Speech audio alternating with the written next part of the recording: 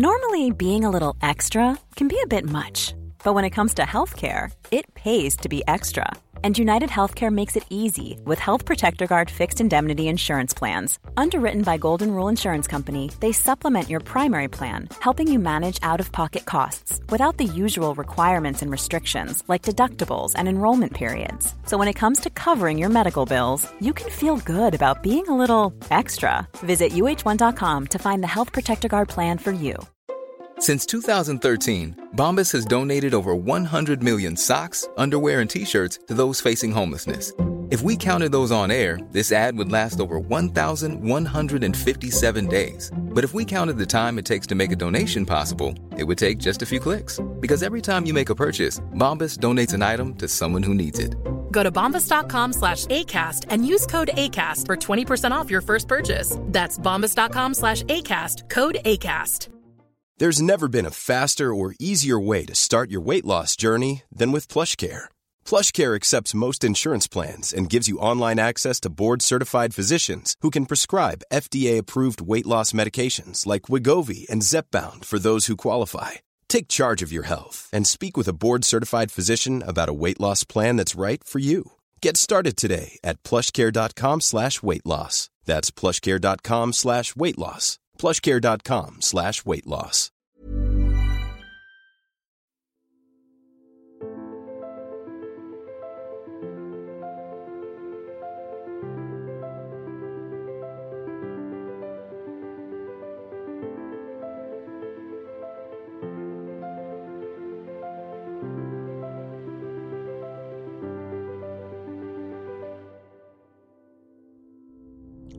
Som sagt, ny vecka, nytt avsnitt och idag händer en speciell grej, nämligen äntligen slår vi upp dörrarna i Örebro alltså, och från just Örebro så har jag med mig ingen mindre än Basse. Tjenare! Ja men tjena! Ja, skönt, äntligen premiär, det satt lite hårt in ett tag. Ja, det har varit en lång och hård resa, men nu är vi framme vid mållinjen, så det känns fantastiskt. Det kommer inte bli någon så jättesprudlande invigning som det brukar bli med packat med folk och sådär, eftersom, det är inte bra. Men vad ser du fram emot ikväll när det kommer till öppningen? Jag ser fram emot att träffa på våra gäster. Jag vet att vi har höga förväntningar på oss själva. Och jag ser fram emot att bemöta våra gäster på ett sätt där de helt enkelt överträffar deras förväntningar. Och se vad glädjen i folks ögon. För jag tror de kommer bli positivt överraskade. För det är vi själva. Ja men precis. Det är, alltså, sportbarer finns det i alla städer. Men e-sportbarer är det inte många städer som har. Men det försöker vi lösa med Kappa. Vad fick er att dra en e-sportbar som en franchise? E-sporten har varit rätt tungt i våra hjärtan. Alltså, vi har alltid, både jag och mina två kollegor har älskat e-sporten. Vi har hållit på med det sedan vi var unga. Och vi fick möjlighet att besöka en Kappa-bar i Jönköping för ett par år sedan.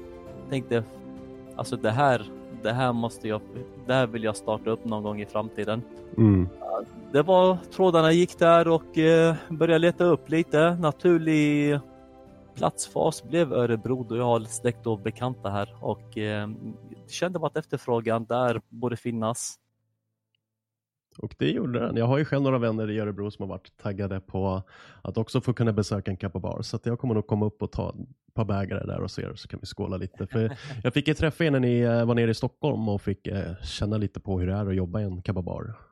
Exakt. Det var jättetrevligt att vara uppe i Stockholm och se verkligheten där med. Ja, riktigt skönt gäng. Så att nu ikväll, fredag alltså, äntligen dags. Så jag tycker att, vet inte, är det fullbokat ikväll? Ikväll är det fullbokat och vi har även fullbokat under morgondagen. Du nämnde, precis det du nämnde också i inledningen. Det är rådande restriktioner som vi måste följa.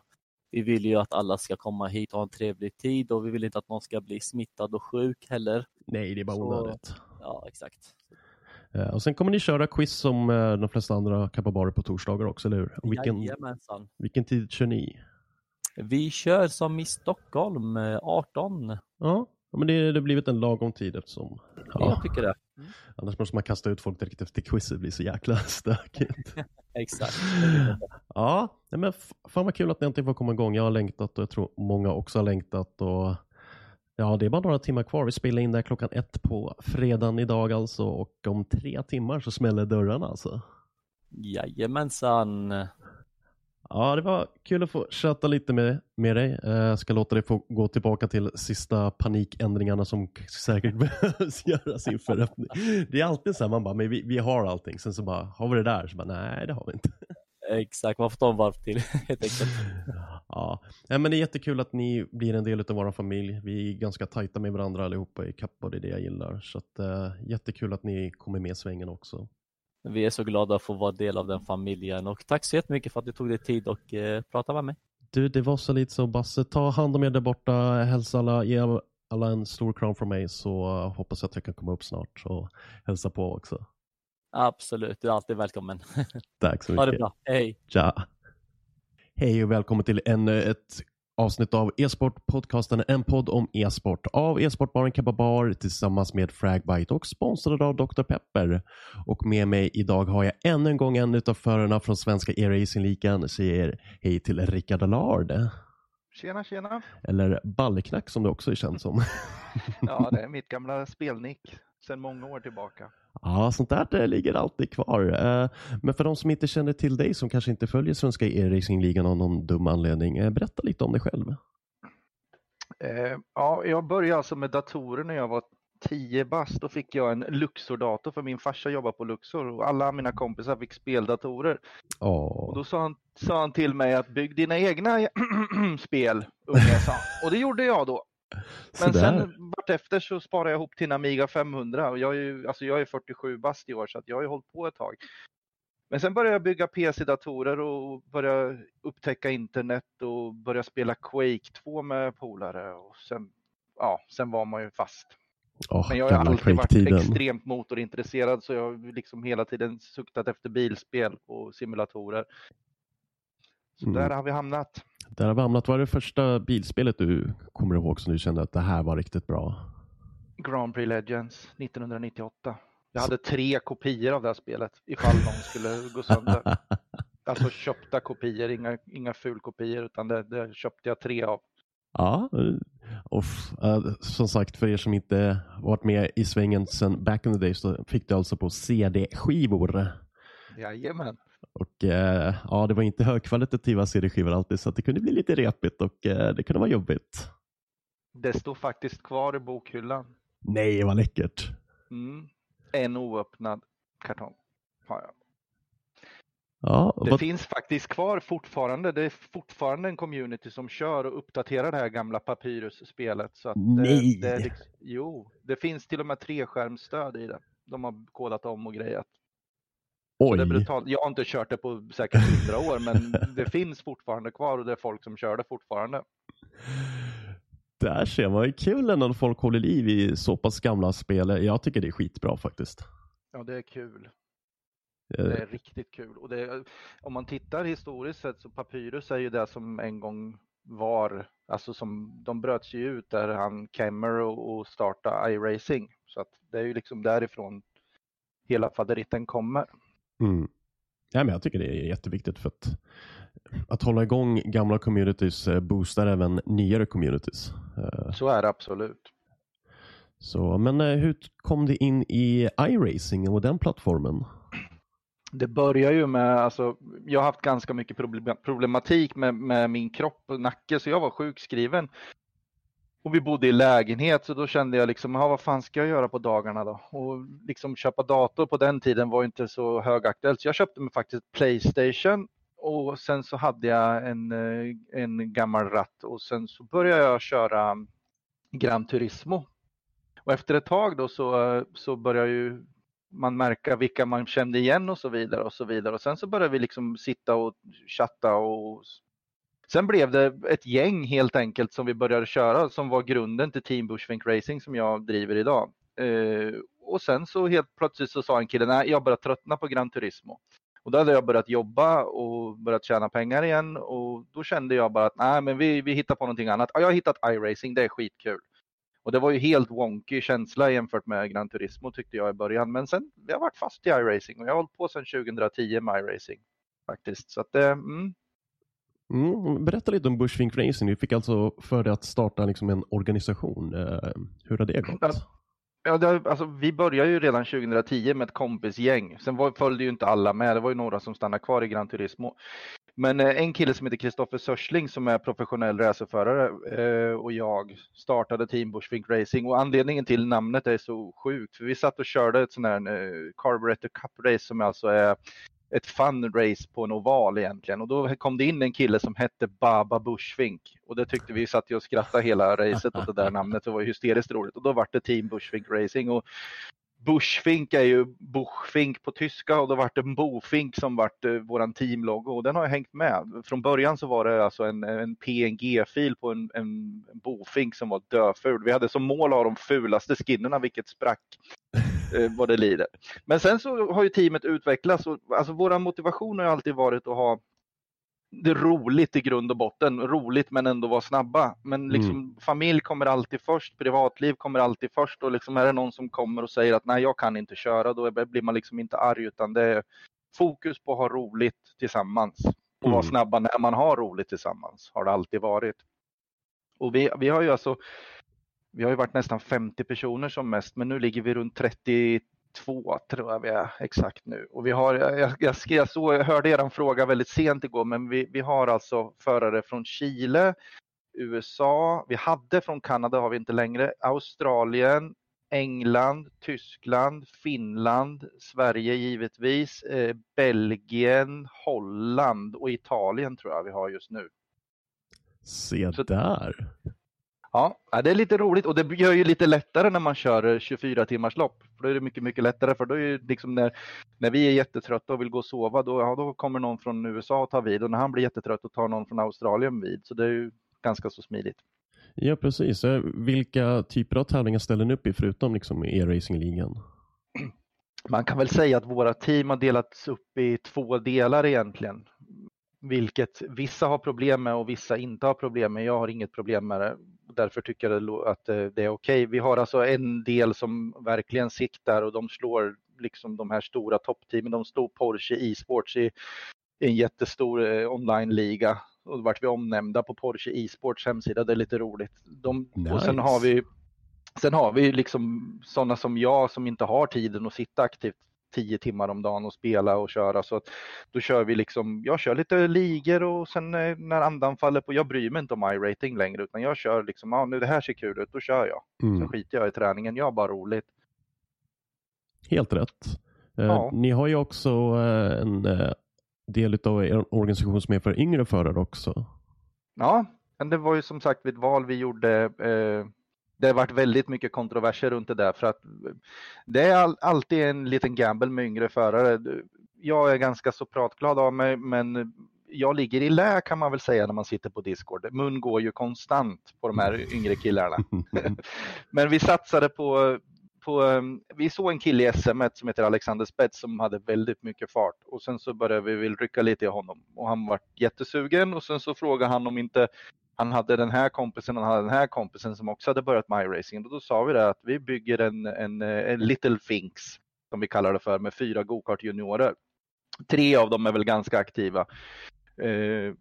Och jag menar det är unga grabbar, de har go-kart-satsningar så de kanske inte är med varje vecka för det är liksom, det kostar pengar att köra iRacing och det kan jag förstå också. Vi har inget kapital i våra team så att visst kan man sticka till dem en bana någon gång så gör man det men alltså det är svårt.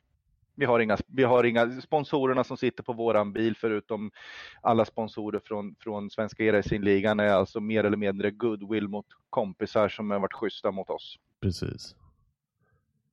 Jag tycker det var jättekul att få höra det igår att ni har liksom en satsning för juniorer och smågrabbar som vill testa på som ändå är inom liksom racing-svängen. Så sagt de körde go-kart och han unggrabben igår var ju lite så här, ska jag gå kaross eller formelbil?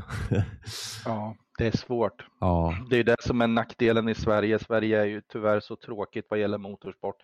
Alltså vi har jättemycket talanger, vi har jätteduktiga förare. Skulle jag säga rent så tror jag inte vi har sämre förare än Finland. Problemet är att Finland är en motorsportsnation, det är inte Sverige. Det är jättesvårt att få sponsorer och pengar i Sverige. Ja, och jag tycker det är stört. För att kolla historiskt sett så har vi haft stora förare. Ja, det är bara att titta Ronnie Pettersson. Vi har ju haft flera, vi har Lövis, vi har ju Kenny Bräck.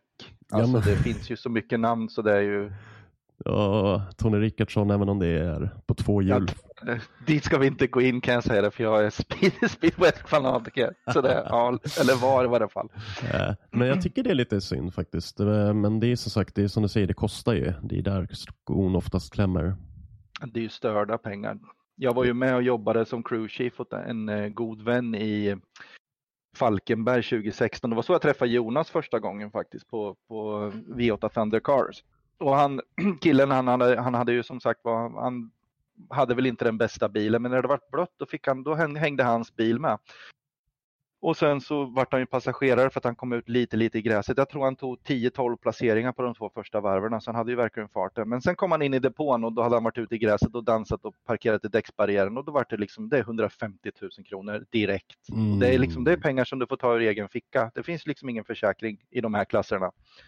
Lycka till att få in försäkringsbolag till racerbilar. Det finns faktiskt. Nej! Jo, jag pratar med Chris Sörsling kör ju, men då snackar vi ju Porsche Cup-bilar, Lamborghini Huracan GT3 och sådana här bilar. Då finns det, men det är ju liksom, självrisken är ju, ja, den är dyrare. Det var det jag tänkte, vad FAN är det för självrisk på sånt? Det är det, men som sagt, det beror ju på, totalar du en bil så är det ju bra kanske. Ja. Det är kanske bättre att betala 200 000 i självrisk än 2,8 miljoner. Ja, det är som när man ser varje gång en F1-bil krocka och man ser dem bara pulverisera, så bara där gick det åt ett par miljoner. Ja, det är dyrt. Men som sagt, det är roligt. Det är fruktansvärt kul, och just det här knytningen till att vi har haft riktiga racerförare. Vi har go-kartförare. Andreas Fors har vi som kör oss, som är jätteduktig på go-kart också. Och Christa Sörsling som har kört på riktigt, eller kör på riktigt fortfarande. Han kommer köra Carrera Cup i Tyskland i år, och han kommer att köra Porsche Supercup också i år. Men nu han kör ju tyvärr inte för oss längre. Men vi är fortfarande jättegoda vänner. Vad tycker du om den här liksom balansen mellan riktig racing och simracing? För de är ju ganska lika varandra, även om det är klart att det finns ju en stor grej som du går miste om, den här fysiska känslan av farten och allt. Ja, alltså jag har ju provat sådana riggar med motion i, alltså hyperdyper-riggar. Vi var nere på Simracing Expo, jag och Micke från SRD. Och vi har provat en rigg som kostar 800 000. En riktig sån här nu som verkligen hoppar och skuttar. Alltså, du får inte riktigt samma känsla. Det får du inte. Jag har kört tävlingsbil själv, provat på banan och kört en hel del bandagar. Och du får inte samma känsla. Men det som jag tycker är så riktigt gott, det är att äntligen nu, mycket tack vare svensk e-racing, är att folk har börjat förstå hur pass hög nivå det är och hur pass allvarligt folk tar på det här. Jag har fått min pappa som är född 1942 och fråga liksom när börjar racet, och så sitter han och tittar på YouTube på sin tv när jag kör. Även om inte resultaten kommer så kommer det liksom ett intresse. Folk börjar förstå att det kanske inte är så mycket lek längre. Nej, men det är liksom inte, det är inte Mario Kart, utan det är liksom så nära du kan komma för rimliga pengar. Ja, men precis, för det är det många kanske inte riktigt vill förstå, att det är inte bara att trycka plattan i mattan och köra. De har ju fått, alltså simracing, oavsett om det är iRacing eller annan simulatorracing, det finns spel som är så pass verklighetstrogna att du behöver verkligen göra precis som du behöver göra en bil för att bli snabb. Och så kommer uppdateringar, som var senaste iRacing-uppdateringen så ändrades ju luftflödet på bilen. Ja, på NASCAR-bilen. Ja, både ja och nej är det bra, men visst, det ska ju vara så realistiskt som möjligt.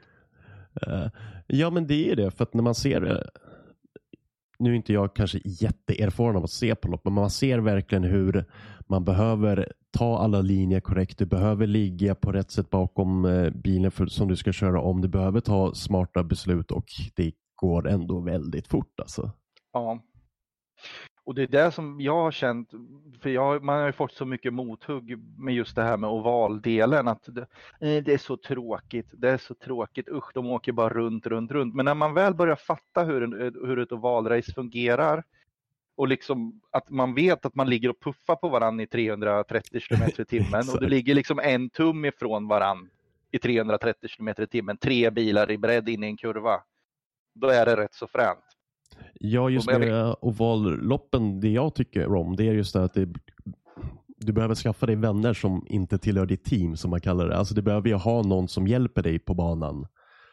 Som du också hjälper. Så det blir lite sån här duos eller trios som hjälper varandra tills det väl drar ihop sig för sista varven. Sen så tävlar man ordentligt med varandra. Ja. Och sen smäller det. Ja. Men jag tycker det är kul att se, och jag tror nog att folk bör ändå börja kika lite på simracing, för att jag tror att det är nog den e-sport som jag känner har lättast att brygga med den faktiska sporten och skapa det här samarbetet mellan e-sport och vanlig sport. Men vi har ju Svenska Motorsportförbundet som är vi är inte en del utav det, men de är ändå med och hjälper till och har en dialog hela tiden. Ja, det är ju precis som du säger. Jag menar, jag har ju varit bildåre ända sedan. Min pappa jobbar ju som sagt var på Luxor, så han kom hem med provbilar från Saab och Volvo med motorer och grejer som inte fanns på marknaden än. Så att jag har ju alltid varit liksom den här bildåren. Vi har aldrig varit på motortävlingar med honom, utan det är något intresse som har växt själv. Men alltid kört fruktansvärt mycket bil och lärt mig att man blir aldrig en fulländad bilförare. Men det finns liksom inget billigare sätt att träna på att köra bilen och köra simracing.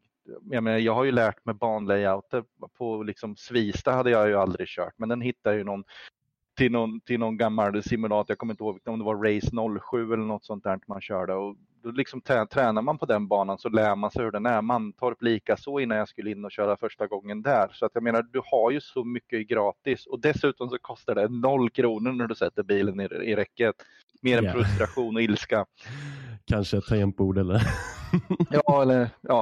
Eller om man har otur som jag hade och körde så ratten ramlade den. Men jag menar, det är ju sånt som händer. Det händer ju på riktigt. Jag menar, du kan ju få punka eller vad som helst. Man måste ju ta det så. Ja, men precis. Också. För det, du som ändå är en riktig förare, kör bilar också. Hur mycket kan du lära dig att köra bil om du kör simulatorbil? Jag har ju ett rätt bra exempel. Min son kör ju lite simracing. Nu håller han sig mest på Forza. Jag skaffar iRacing åt den också. Men han tycker liksom att det är för brant inlärningskurva. Och i och med att han inte har motorsporten i samma utsträckning i bakgrunden så är det lite svårt. Men vi övningskör ju nu då. Och jag märker det liksom att han växlar ju. När han växlar så växlar ju han som man gör i simracing. Alltså lugna ner dig, det är ingen tävling liksom. Han slår i växlarna, det bara smäller i lådan.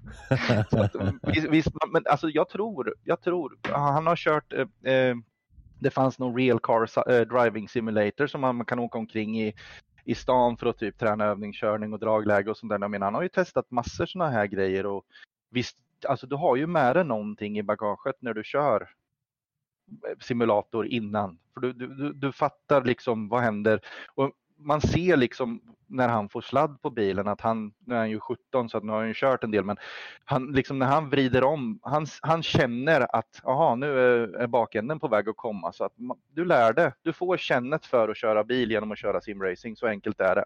Sen tar du med dig väldigt mycket erfarenhet ifrån bilkörningen in i simracing, för då vet du, har du säg att du har kört 50 000 mil med bil, så vet du ju vad som händer i regel med bilen när i en viss situation, och då kan du liksom rädda det även i simracing. Sen är det ju väldigt svårt, kan jag säga. Alltså jag har ju märkt det att utrustningen börjar spela mer och mer roll. Desto dyrare ratt och pedaler du har, desto lättare är det att känna vad bilen gör, och jag märker att många tillverkare av simulatorer siktar mer och mer på de här high-end-prylarna. Så att iRacing till exempel är mycket lättare att köra för mig om jag sitter med riktiga typ 15 000 kronors pedaler och en ratt för 20 000. Liksom. Det är mycket, mycket lättare att få feedbacken i ratten och känna snabbare och kraftigare också. Men jag tänker inte satsa på det. Jag tänker fortsätta med min gamla T500 RS som jag haft i 10-12 år tror jag. Jag tänker köra med den tills den går sönder. Ja. Men om det är så att någon som lyssnar på det här skulle vara intresserad av liksom komma in i iRacing, vad är det du skulle säga man behöver som ett grundpaket förutom själva plattformen? Om jag skulle börja idag så skulle jag ju, för det första så skulle jag se till så jag har en dator som klarar att rita alla bilar. Det är viktigt. Och sen så skulle jag nog, jag skulle inte satsa, jag skulle se först om jag tycker det är roligt. Så jag skulle nog köpa en Logitech G923, tror jag den heter, den nyaste. En sån här True Force-ratt skulle jag köpa. Sen skulle jag se till att jag hade någon form av träklossar bakom pedalerna. Och sen skulle jag sätta den vid skrivbordet och köra. Träklossarna är just för att när du bromsar hårt så kommer du att skjuta pedalerna oavsett vad du har den på för underlag. Och oavsett vad de har försökt att sätta för fötter under så kommer du att skjuta iväg bromsarna. Eller alternativt sätta dem emot en vägg. Det räcker gott att börja med. Och känna på det. Jag tycker inte att man ska liksom gå och köpa en Simucube eller någon OSV eller något sånt här det första man gör, utan jag skulle satsa och köpa något rimligt prismässigt istället för att gå all in det första man gör. Det kan ju vara så att man tycker att nej, det här ger inte mig någonting och sen så sitter du där med massa utrustning. Visst, du kan sälja det men du förlorar massa pengar. En Logitech-ratt förlorar du inte så mycket pengar på. Nej, men precis. Jag började med en Logitech faktiskt. Ja, men det är så alla. Det är oftast vissa märken eller modeller som blir liksom inkörsporten, och jag tycker att man ska hålla sig kvar vid att låta en person börja med den här och sen så får man klämma och känna lite, och blir man intresserad, ja men då börjar man kliva uppåt sen i utrustning och lite annat. Ja, jag hade en Logitech Wingman, kommer jag ihåg. En röd med massa vajrar och grejer i som slirar bort sig, men det är ju också 100 år sedan. Det var ju i Grand Prix Legends-stuket där. Sen hade en kompis som spelade squash. Jag satte en squashboll under bromspedalen för att få bättre känsla i den, kommer jag ihåg. Sen gick jag till en G25. Logitech G25 köpte jag och den körde jag med många år. Sen fick jag ett erbjudande om att köpa den här som jag kör idag med. Men jag kommer ihåg min första cockpit faktiskt. Det var också så här, vi var ett gäng grabbar hemma hos mig och då var det var på PlayStation 1 faktiskt. Då körde vi Need for Speed, det är inte så mycket simulator, men då byggde vi en cockpit av spånskivor som det såg jättelöjligt ut. Det var typ en låda som man satt i, typ en Formel 1 cockpit. Och alla bara, vad töntigt det är. Och sen så kom de dit liksom. Svärfar kom dit. Kom nu, vi ska åka hem nu. Jag ska bara köra färdigt den här. Du fick ju inte bort folk från den där. Det var jättekul. Det är så. Man ska inte döma innan man har testat liksom. Precis. Men vad tycker du om själva svensk e-racing och liksom allt som har kommit igång nu tillsammans med Esen och framförallt då Jonas Fors? Jag tycker det är jätteroligt. Just som jag sa i början att folk börjar äntligen förstå att det är allvar. Och jag menar, det man inte förstår, visst jag har väl varit snabbare, men det man inte förstår tror jag, det är liksom att vi snackar om bland Sveriges bästa förare, alla kategorier i simracing som kör den här ligan, så det är ju inga duvungar man slåss emot liksom, utan det är ju liksom fullvärdiga proffs som kör. Jag menar, Lindhoff är ju erkänt snabb i alla bilar, vad han än sätter sig så är han snabb. Den stora chocken för mig är väl Erik Blixt som inte jag har sett som så jättesnabb förut, men han briljerar ju galet på roadbanorna. Ja, det är väl först nu han har börjat få utmaning, framförallt då senaste loppet där Broström lyckades knipa en seger. Ja, jag har varit så glad. För Broström och jag pratade en del innan loppet igår. Han satt och räknade fram och tillbaka hur mycket poäng han behövde ta, så går han och vinner. Så det var jättekul. Nej, men just det här, hela liksom en professionell serie med proffsiga kommentatorer. Vi har en studio, vi har liksom intervjuer med förare, vi har reklamavbrott. Alltså allting är så proffsigt så att det känns liksom som att det är på riktigt fast det ändå är e-sport. Så det känns som att äntligen har e-sporten i Sverige kommit till simracing tack vare svensk e-racing.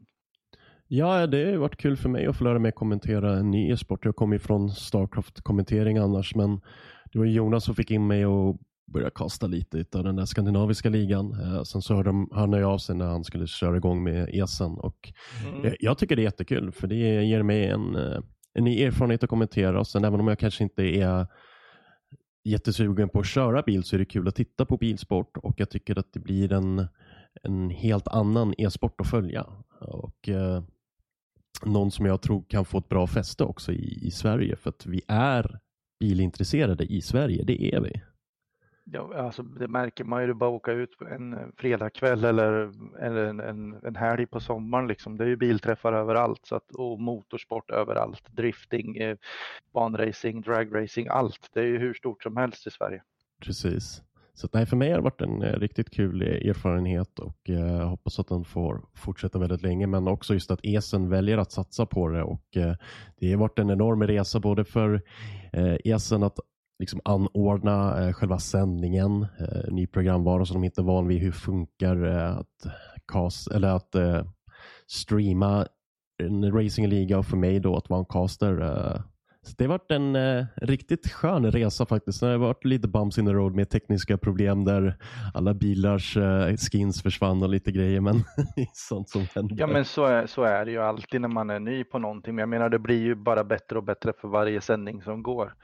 Sen är det ju inte, alltså jag har ju kört mycket stream. Jag streamar ju en del när jag kör själv och jag menar det är inte jättelätt att få det att flyta snyggt allting heller. Nej. Så att jag menar det är en stor eloge till att de har lyckats så bra som de har gjort. Nej, det har varit mycket att göra, mycket att sätta sig i, men det har också varit kul att få lära känna er förare också, för jag tycker vi har fått igång ett skönt tugg i Discorden i alla fall, där jag sitter och hetsar er och krockar och lite annat. Ja, nej men alltså det är det också, för att jag menar, jag har inte träffat på någon som är otrevlig.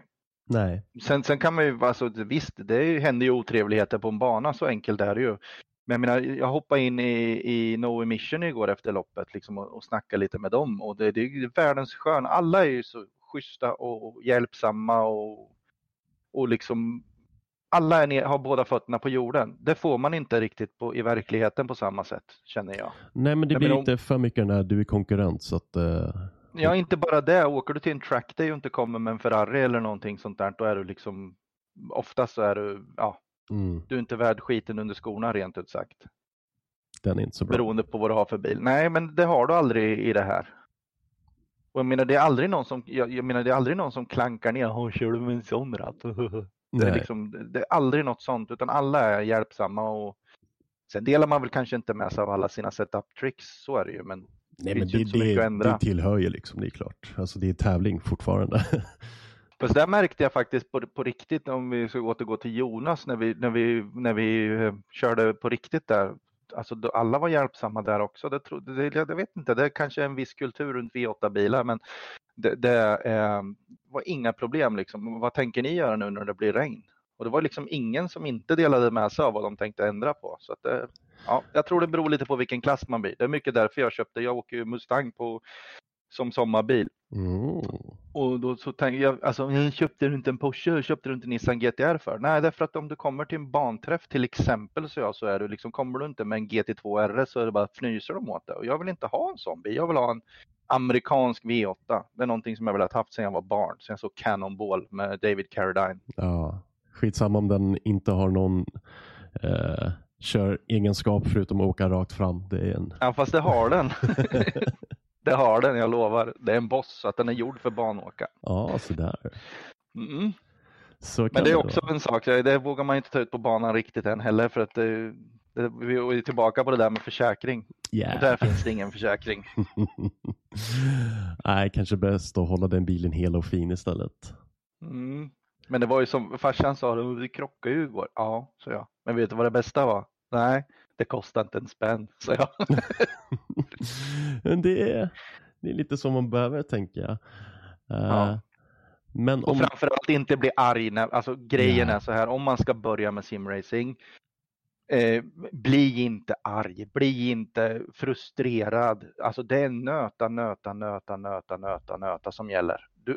Man är inte bäst på någonting när man sätter sig. Oavsett om du är vad heter han finnen? Mika Salo kör ju mycket dirt rally. Han är ju gammal Formel 1-förare. Och jag menar, det är inte bara att sätta sig och konvertera rakt av. Men du måste lära dig hur däcken funkar i simulatorn. Du måste lära dig hur grepp allt liksom. Det är hur mycket som helst att översätta. Även om du har fördelen med att ha kört på riktigt. Precis. Ja, det är mycket att tänka på och men det är ändå kul att se att förare från framförallt nu under covid-tiderna så har ju många F1-förare, andra rallyförare hoppat över till att köra simracing bara för att hålla mekaniken igång så att säga. Ja, Chris känner ju alla de här rävarna, så att vi hade ju Carlos Sainz Junior, vi hade Lando Norris, Nicky Tim och Chris samtidigt, så vi satt och körde. Men då satt vi faktiskt och spelade PUBG.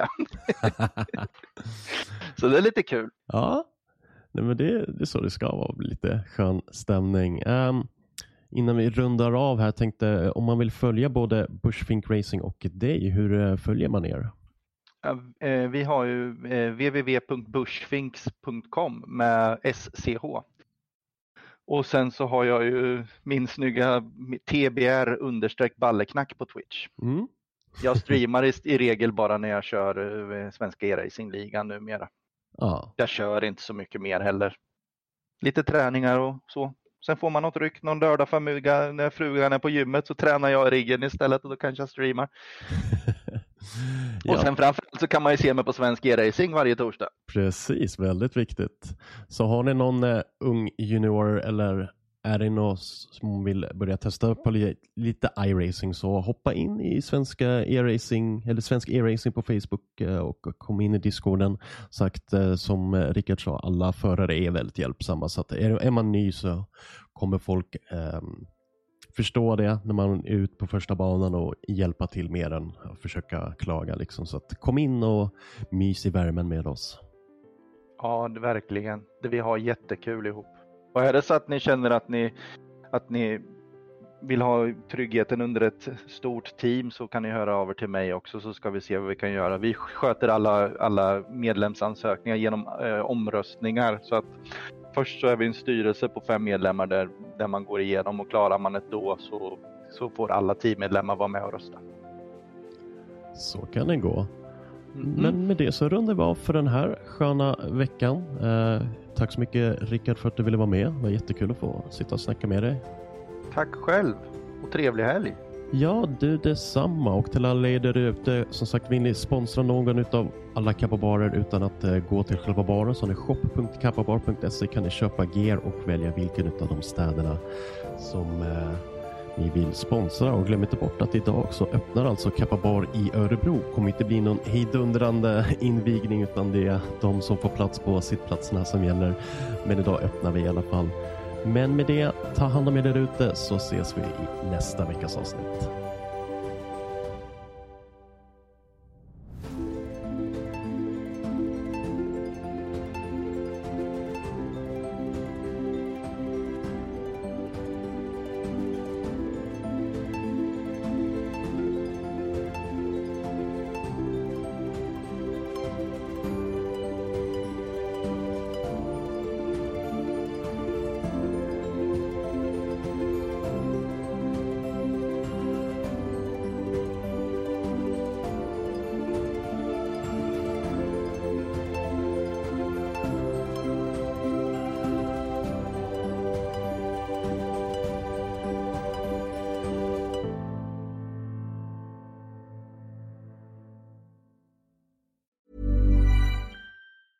Hey, it's Paige DeSorbo from Giggly Squad. High quality fashion without the price tag. Say hello to Quince. I'm snagging high-end essentials like cozy cashmere sweaters, sleek leather jackets, fine jewelry, and so much more. With Quince being 50 to 80% less than similar brands.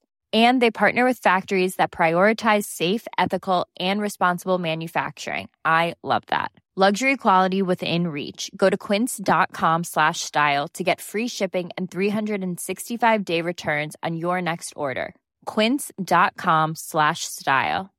Imagine the softest sheets you've ever felt. Now imagine them getting even softer over time. That's what you'll feel with Boll & Branch's organic cotton sheets. In a recent customer survey, 96% replied that Boll & Branch sheets get softer with every wash. Start getting your best night's sleep in these sheets that get softer and softer for years to come. Try their sheets with a 30-night guarantee. Plus, get 15% off your first order at bollandbranch.com. Code BUTTERY. Exclusions apply. See site for details.